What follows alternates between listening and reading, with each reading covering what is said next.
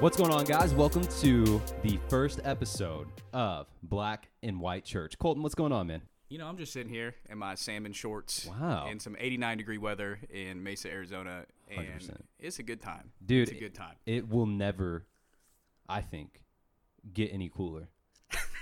It's just not going to happen, bro. Yeah, for those of you listening, Ryan lives in Mesa. I actually live in Seattle, Washington, and it is 50 degrees in Seattle right now, and I came down here to record, and it's 90 degrees here. So as much as I love seeing my white legs, I'd rather be wearing pants. Hey, give yourself some credit. So anyway, bro. Not the whitest legs I've speaking ever of seen. white stuff and black stuff and all the stuff, we're talking about black church and white church today. Ryan, when I say the words black church and white church, what does that bring up in you?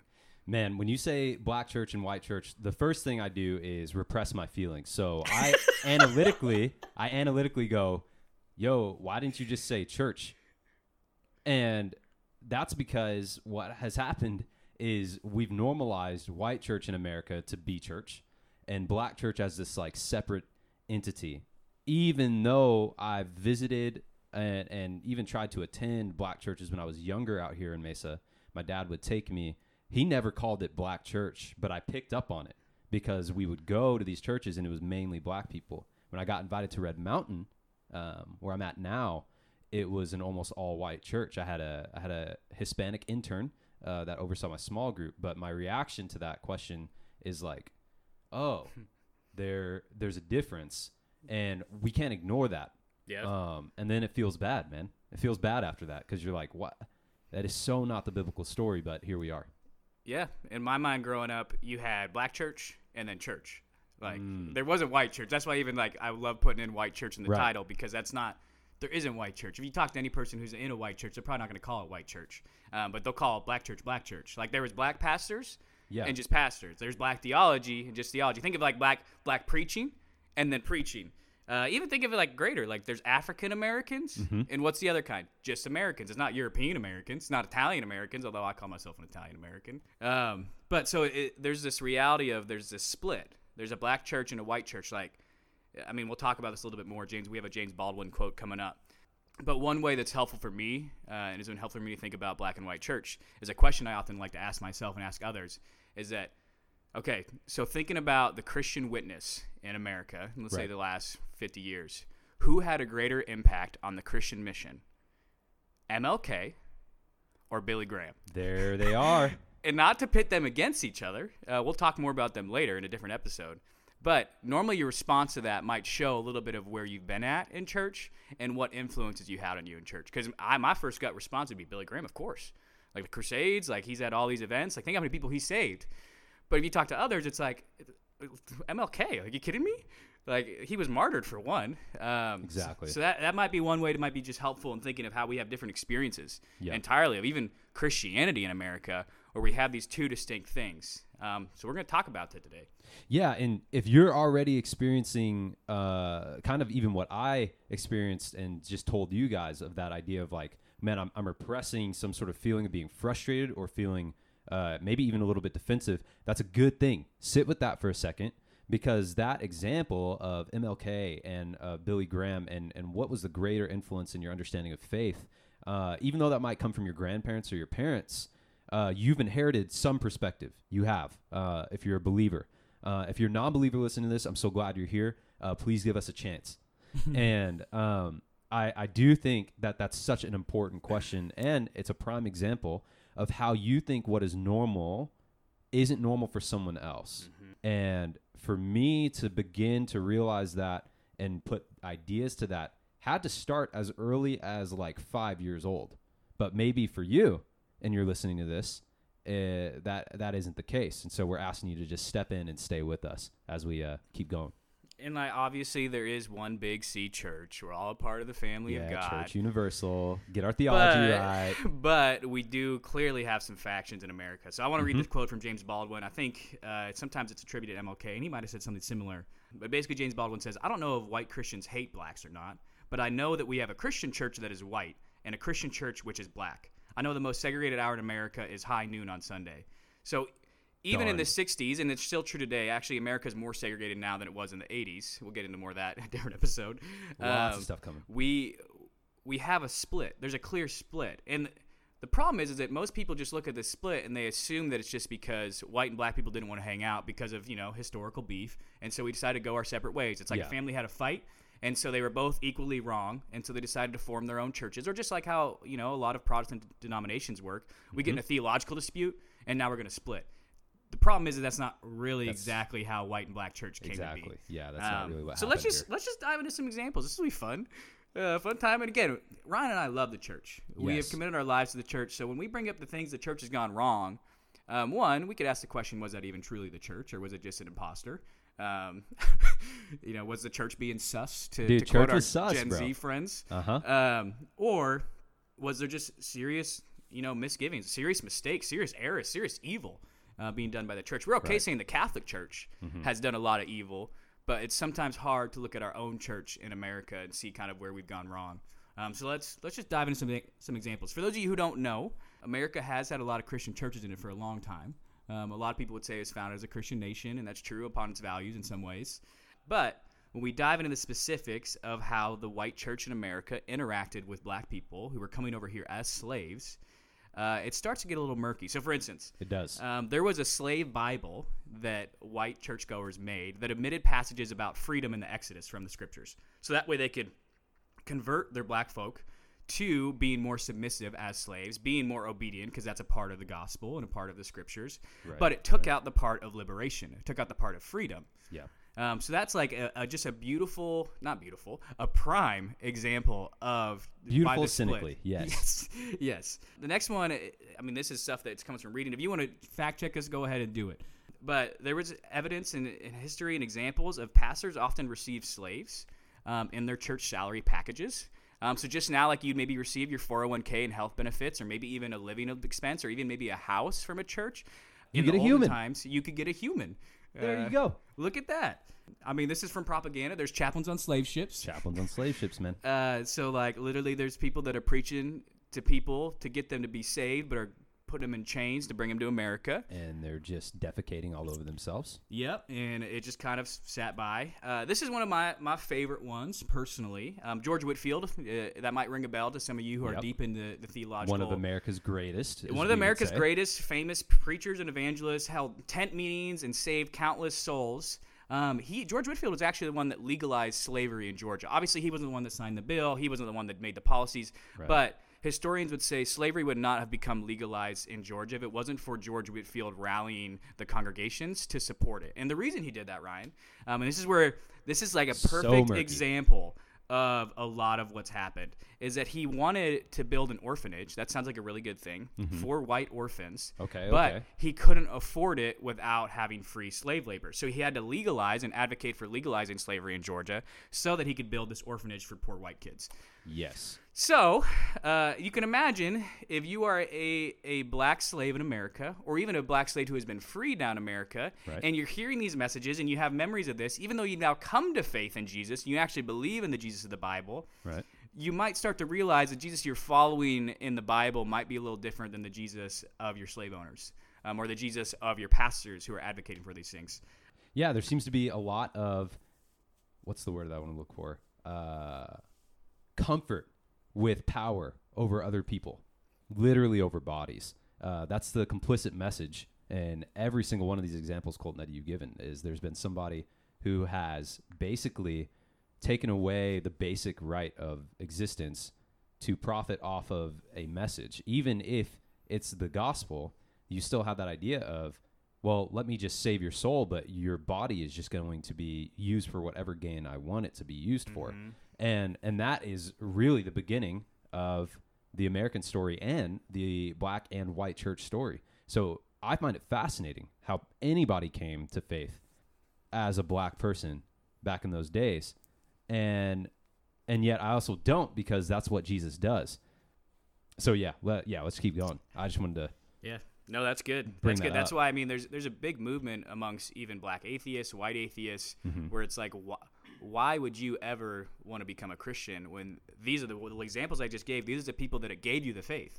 They gave you the faith of Jesus, and yet they're using it to weaponize it against you, to enslave you and get you to not seek freedom or liberation, even though the scriptures clearly advocate for that, and the early church clearly advocated for that. The entire history of Israel is predicated upon, don't forget the Lord your God who brought you out of slavery in Egypt. Yeah, but if we just admit it from the slave Bible, then we don't have to worry about it. You're right. Just cut it out. So anyway, let's keep going. We're going to talk about lynchings in different episodes, so we're only going to touch on it briefly here. But there's examples, and this is historical, that church members would often either attend lynchings before the church service and then head to church, or would get out of church and immediately go to a lynching. So just imagine that. Imagine that for a second. Sit here. I know we want to gloss over the past and not want to think about it, or those who have thought about it, we're ready to move on. But I think we need to sit in this a little longer. Imagine if you get your family together in your minivan. You head to your suburban white church nowadays. There's nothing wrong with that. Nope. You go. You have your typical Honda donuts. Odyssey.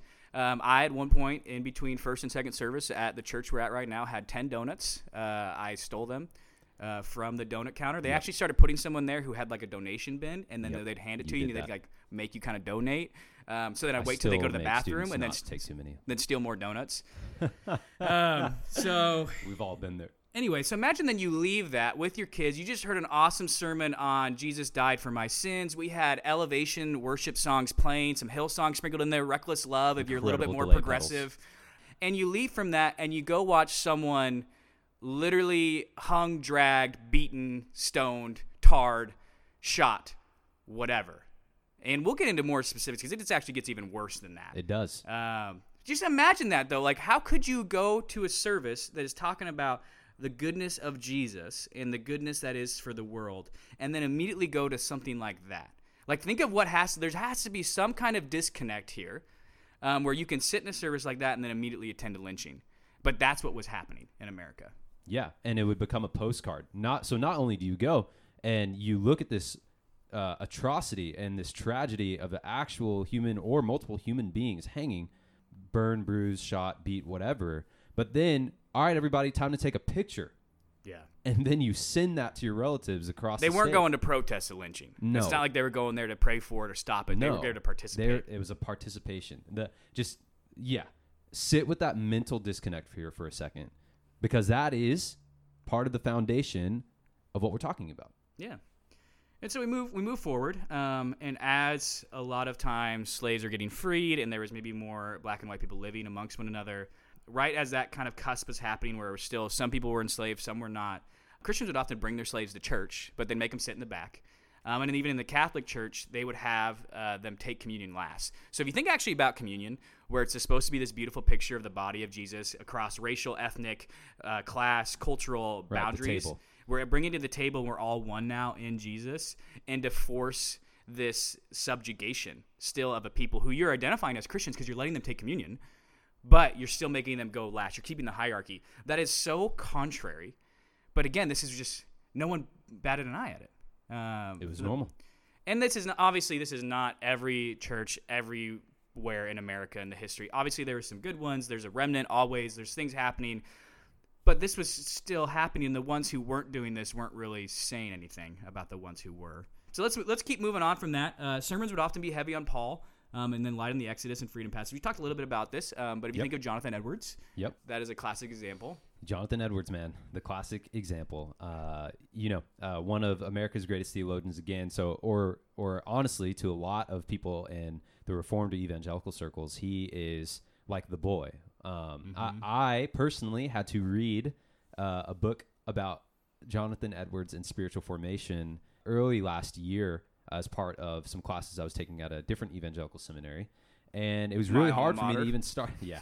It was really hard for me to even start it because it's like, oh, man, here we go again. Like another handful of white authors looking at a guy who was supposed to be one of the greatest minds ever, which is, okay, I'm not downplaying that, but the stain and the disconnect, the cognitive dissonance that it takes for me to actually take him seriously because he owned slaves and didn't denounce it and yet was considered one of the greatest theologians when it's so clearly different from what Jesus actually does in the Bible and what the early church actually advocated for. It's hard. It's hard to hear and it's hard to listen to all the time because it's one man. And again, we could say that for any Christian leader in history, but the point is not to deflect. The point is to sit with this and look at how even somebody as legendary Jonathan Edwards was complicit in his times by owning and not denouncing necessarily slavery. Now, I know there's some letters he's written and some things that he said that could make it look like he might have changed his mind near the end of his life, but there was no definitive, this is bad, this is wrong. And his reputation would be at stake for that as well. And so there's, again, ego and power and how those things work out. All of these are at the heart of why we have, in the first place, black and white church. Yeah. And this is not to say that now we have to throw out every historical preacher, pastor figure. Yeah. But just because they were part of their cultural moment doesn't mean we can just gloss over it now. We're asking you to almost sit in that tension. You can resolve it how you would like to. Yeah. But we can't ignore the uglier sides of them. In the same way, when we get in talking about MLK had a long history of extramarital affairs. Yeah. We're not going to avoid that. It doesn't mean that everything he done now is a fraud and a lie, but we have to sit in that tension. We have to sit in the reality of there's aspects of ourselves that aren't fully according to the image of Jesus, and not just saying that, well, then everyone's bad, and equating MLK's extramarital affairs with someone owning people, but we need to actually look in those. Sometimes this happens when we look at, people in this current election, which will be over by the time that this releases. So, if you good hear luck. Any missiles or like tanks rolling in the middle of one of these recordings, and we're still alive, it'll be pretty lit. We're recording this right before the election, so if things happen differently, maybe we won't even release this. But regardless to say, often we're looking at this election and saying, oh my gosh, I hate sides. They're both so bad and so terrible. But I think we need to ask ourselves, well, how? How specifically are there, and how can we weigh these things that are terrible? We can only deal with what we name and what we actually pay attention to. So yeah. Let's move past from, slavery of old, and let's move into the last 70 years during segregation. Feels good. Pastors would often encourage their congregants to obey the law and keep segregation. This is well documented. When MLK started pushing for integration, many did not join that effort. That's very clear. He only had a 25% approval rating in America at the time of his death. So I know we really love MLK now and think he was this great Christian hero. And if I was back then with MLK, I would be marching with him. I would be marching somebody. You see the movie? Right, I'd be that one white pastor that'd be with him. That'd be me. That'd be right? you specifically. That would be me specifically. Yeah. No, we have to actually look at what are we believing now? Is that actually lined up with MLK? And have we actually given him a fair view of history, or have we kind of softened him up a little bit so we feel more comfortable with him? Again, 75% of people disapproved of him, and pastors literally were writing to him. Billy Graham even denounced him at one point. Yeah. And so we're going to talk about that more in a different episode. But again, just to put that in your radar, this wasn't hundreds of years ago. There's people that are still alive that were advocating for black Christians to be bitten by dogs and put down by fire hoses, and then going to church and giving some theological justification for it. These are the people that have been pastoring our churches for the last 70 years. Does that mean everything they pastored us is a lie? No. But again, we have to sit with the tension of be specific. What humanity is. And one of the last things we'll hit on, because we're going to talk on a bunch of different things about black and white church, is that a lot of private Christian universities and schools, especially in the South, started and rose up because they wanted to keep segregation. This is Bob Jones University, if you've heard of that. They didn't actually allow interracial dating until 2000. 2000. Guys, it was that's still 20 it was years still ago, in their guys. handbook. Maybe they allowed it, functionally, but it was in their handbook that you still weren't allowed to date across races. And Abeka, if you know Abeka, if you're a homeschool kid like I was, Abeka actually separated and started because Christians did not want to send their white kids to school with black kids after integration, so we started our own private Christian school where we could teach them Christian values and preserve segregation. This happens across the board. If you look at a lot of Christian universities, even my alma mater, it moved out of the downtown in the 50s, which is when a lot of black people started moving to the cities, and moved into where? The suburbs. Where more of the white people were moving out. So there's a lot to say there. This, again, is not to bash on the white church. This is not to bash and say, oh my gosh, we would never make these same mistakes. There's things now that we're going to find out about in 20 years that we're going to be like, oh my gosh, I can't believe I was complicit in that. And then we need to repent, make amends, and make it right. But we can't continue to just gloss past our injustices, and especially the injustices of old that actually founded our denominations. Ryan, could you talk a little bit about the SBC, the Southern Baptist Convention, for those of you who don't know what that is? Yeah, so the SBC is one of the largest conventions. It's actually just been renamed the Great Commission Baptist denomination. But the truth about, and you can read more about this in The Color of Compromise by Jamar Tisby, the truth about the SBC is that it originally was one denomination that had an internal split over whether or not its members could be slaves, whether if the slaves that people attended where black people that were free that attended were able to actually become part of the church. And so it was such a fraction of power and representation. And keep in mind, we're not too far away from, we're about 100 years after 3/5 compromise goes down. What you see is that the entire denomination just splits over the legitimacy of the humanity of black people. And so can my slave here be a member? Yes or no? And it had to be no for the SBC. And so that's why the SBC split, is because they did not want to actually count black attendees or black slaves that attended as actual members of the congregation. And so even your soul can get saved. You can come and sit into a seat. You can be taught English. You can listen to sermons. You probably can tithe. Yeah, probably tithe, but you can't be a member. And so the SBC would not have that. They didn't allow it. And that's how they actually began, over a split on the humanity of slaves and black people. That's a real thing. And surprise, surprise, the SBC, or the Great Commission Baptists now, are still working through so much. You can read articles right now from 2018 and 19 of studies done about the complicity of racism and segregation and the SBC's part to play in that geopolitically. On Google, you can just look that up on Christianity Today, or anywhere else that you like to read your Christian current events. So I prefer just K-Love. I just listen to the radio. Yeah. Whatever they tell me. Air One for me. Air One. Oh, not trendy. K-Love. I'm trendy boy. I know some of you listening will say, well, that's not true Christianity. We figured it out now. They weren't a true expression of it, or those people got it wrong. They got slavery wrong. We get it. We got slavery wrong. We understand. We get it. But here's the thing. A lot of our theology and our theological forefathers, Jonathan Edwards, George Whitefield, the Puritans, these people who the Puritans, who we revere as theological gurus, who gave us the very truths of the scriptures and told us how to follow Jesus and are still influencing us to this day, are complicit in some of the most horrendous crimes against humanity. And here's the thing. I don't really buy it was the cultural moment thing. I buy that to a degree, but the reality is that I keep on saying here's the thing. I'm like one of the presidential nominees. Yeah, that's okay, bro. We just watched Malarkey. it last night. Malarkey. Yeah. Anyway, coming fresh off. So when we look at how we kind of view theology, I'm an egalitarian. I'm just going to say that on the podcast. I'm an egalitarian. If you don't know what that means, it means I think women can be pastors and elders. Some people, because of how they read the scriptures, think that's not true, and that's okay. But as I've been told, that as I've kind of drifted in egalitarianism, I've been told that this one belief about women in scripture will impact my other beliefs about maybe the LGBT community. It'll make me lose my inerrancy of scripture until eventually I'll spiral and go down the slippery slope into not believing in God at all.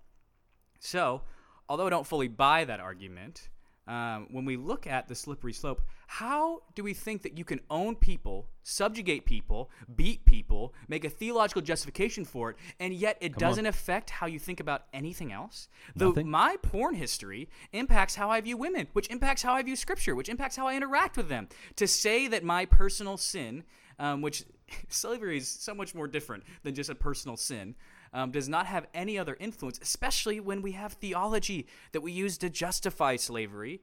It doesn't make any sense. And when you root that in history, Christians as early as the 2nd and 3rd century were working to abolish slavery. So we regressed. It's not that we've gradually been progressing as Christians and gotten the vision right. We had it right when Jesus came, and we worked, and even in Augustine and I think St. John of Chrysostom and in Gregory of Nicaea, they were all advocating for an abolishment of slavery entirely, no matter what the cause was.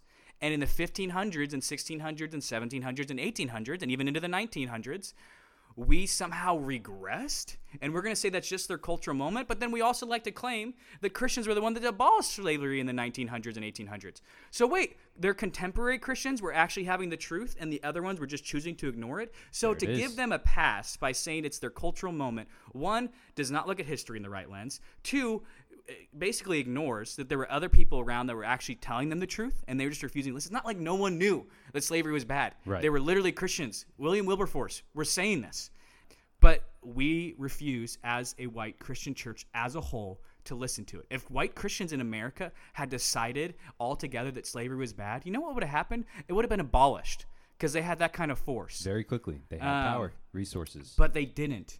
And so to think that somehow all this theology we inherited, our church structures, our idea of 3 songs, sermon, 3 songs, everything that's about us, it doesn't mean that everything's bad. But I think we actually need to take a hard look, because we can't just view their owning of slaves as owning of humans as this isolated thing within their character that doesn't impact anything else. But we're still very much in the theological tradition of Jonathan Edwards and some of the other ones in a lot of ways.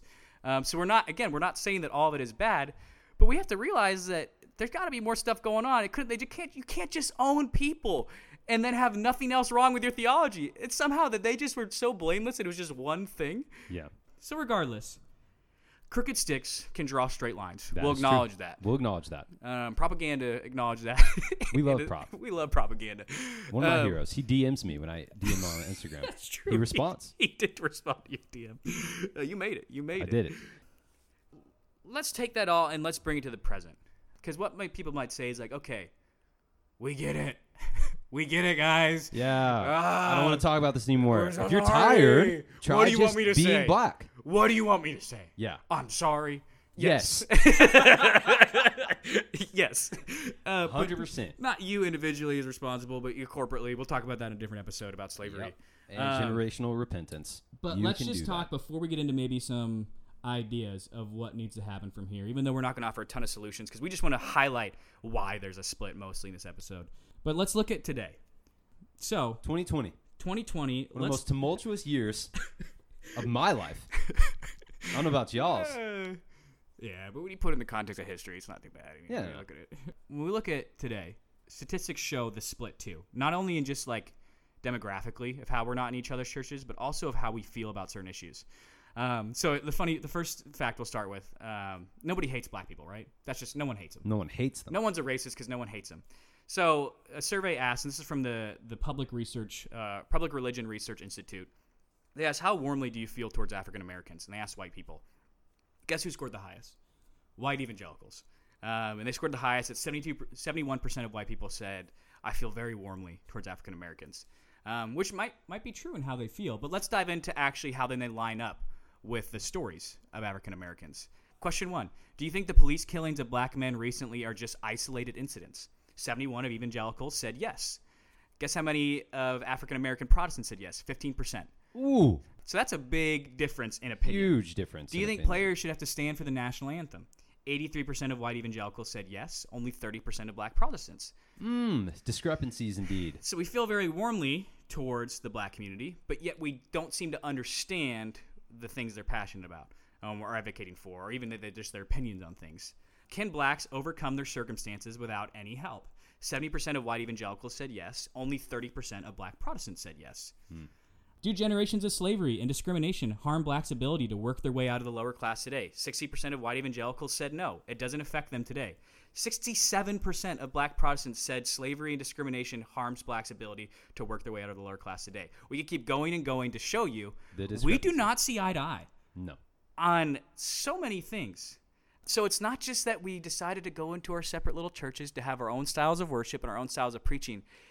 It's almost in some ways there's fundamentally 2 different ways of seeing the world in America. And that's just true across the board, but especially amongst Christians. Correct, yeah. It really turns into this idea of, do you acknowledge the problem? Again, that question of, can you just sit and actually sit in the tension and say, this happened and this is real? Just like going back to that picture of lynching right after church. It's like, there's no way that happened. That might be your reaction. It's like, actually, yes, it is. And so there seems to be this line that can't be crossed of belief, like a totally different belief issue, not in the same God, but in how we actually work out what it means to follow Jesus and what we believe about community and about human life. Because it's one thing to say that you want to give somebody dignity, or you want to trust in their ability to, pull themselves up out of their bootstraps or by their bootstraps or out of their economic situation. But you have to look at history and you have to hear the plight and the narrative of somebody who's disagreeing with you. Just like if you had a friend whose feelings you hurt, would you just tell them to give you the facts about the feelings that you hurt? Or would you actually be like, yo, what did I actually do? I'm so sorry. Whether or not you totally agreed how you got there, you'd have to slow down and listen. And so that's what we're asking you to do with all of these discrepancies. We can't ignore the discrepancy. Even if you disagree with the outcome of the question, you can't ignore the fact that largely the responses to those same questions by the white and black communities, Christians, are the same or are different. You can't ignore that they're opposites, and vastly opposite. Yeah. It's cosmic.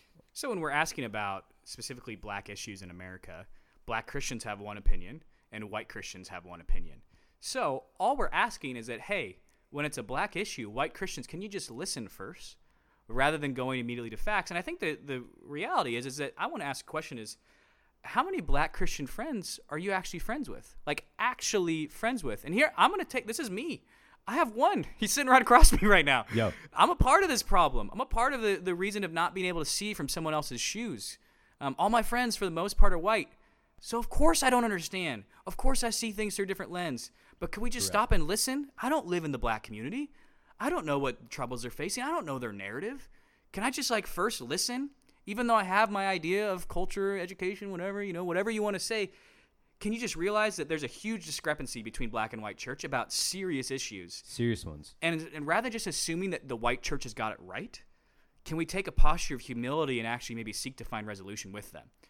Because basically what you're telling the black church is that we know the issues that are plaguing your community, we know the solutions better than you do. Your solutions are wrong. Our solutions are right. Yeah, we're not living in your community. Yeah, we haven't really interacted with you. Yeah, I don't have any black friends. But I can tell you as a black Christian, as a brother in Christ, what your problem is, even though you actually know it way better than I do. And we're not saying that that means that black people are inerrant. It's just saying that, hey, actually, why don't you just listen? Just listen. Just listen. So anyway, Ryan, we have to move because we're Christians. We believe in Jesus. Yes, and so what's the solution then? So maybe listen to this and okay, I get it. I believe you. I see the problem. I see the issue. I see the split. It just seems like it's so far gone. Our churches are so segregated. How could we ever come back together? We have such different experiences of life in America. How could we ever come back together? What would kind of be your hope for that? Yeah, I think in terms of solution, I think there's a lot of things going on. I think the first thing you have to do is, I hate that this is such the cookie cutter answer, but it is acknowledge. That's what we're asking you to do, especially with this first episode. It's acknowledging. And if you are a white Christian, and you realize you don't have any black friends, I said this on my Instagram maybe 4 months ago, but if you don't have any black friends and you're a believer, and you're a white believer, or you don't have any ethnic friends at all and you're a white believer, go get some or get one. And yeah, you know what this is going to require is the third thing, the part of the solution is sacrifice. That means you're going to have to feel a little bit dumb.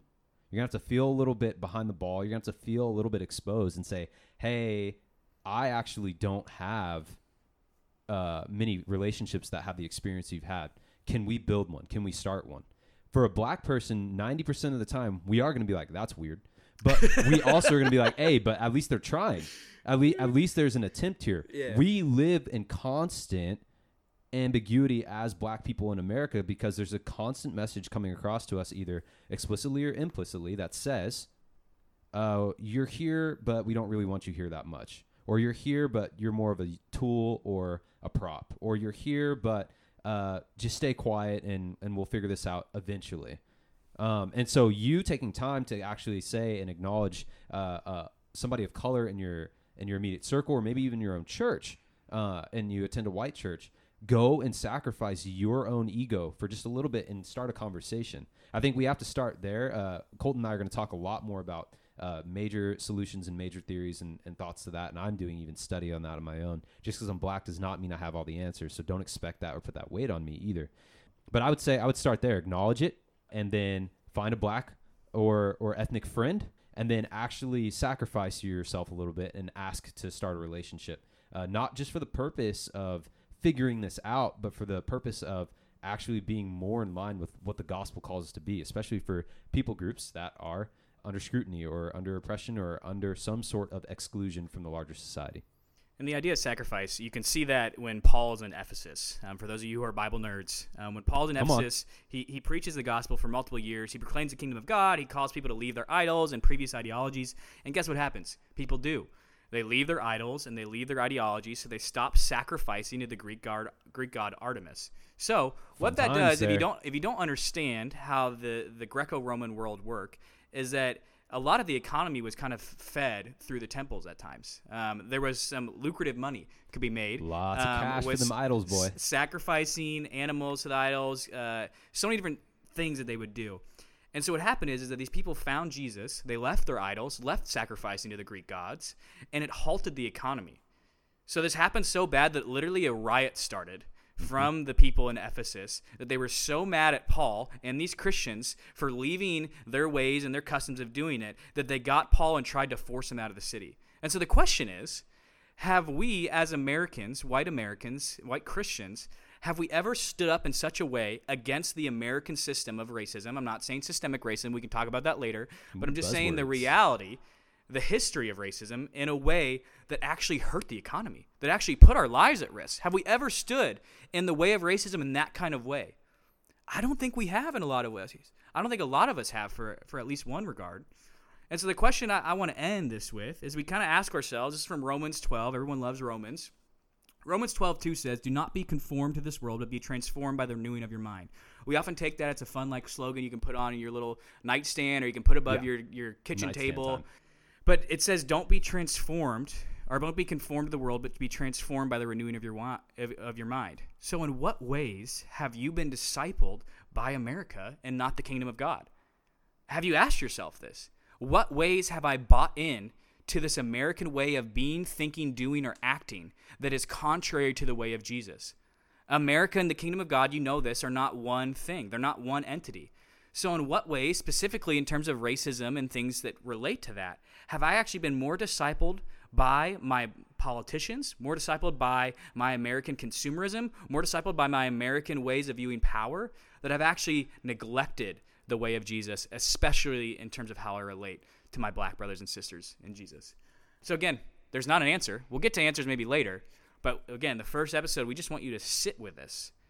And if you haven't read accounts of lynchings or other things about the history of white supremacy in white churches in the history of America, you need to go do that right now. Just do it. Because you can't really understand this current moment until you understand how we got here. So yeah, there's episode 1, Ryan. All right, sweet. There we go, guys. And seriously, go. You can always check out in the notes some of the resources that we're using. But I would just go pick up a copy of The Cross and the Lynching Tree by James Cone, a great theologian and professor, a black one who has done some incredible work in the last, I think, century. And then go pick up The Color of Compromise by Jemar Tisby, and it'll go through a lot of the things that we touched on today, again, with more notes and facts and things in the back for you. Thank you guys so much for listening, and hopefully you tune in soon.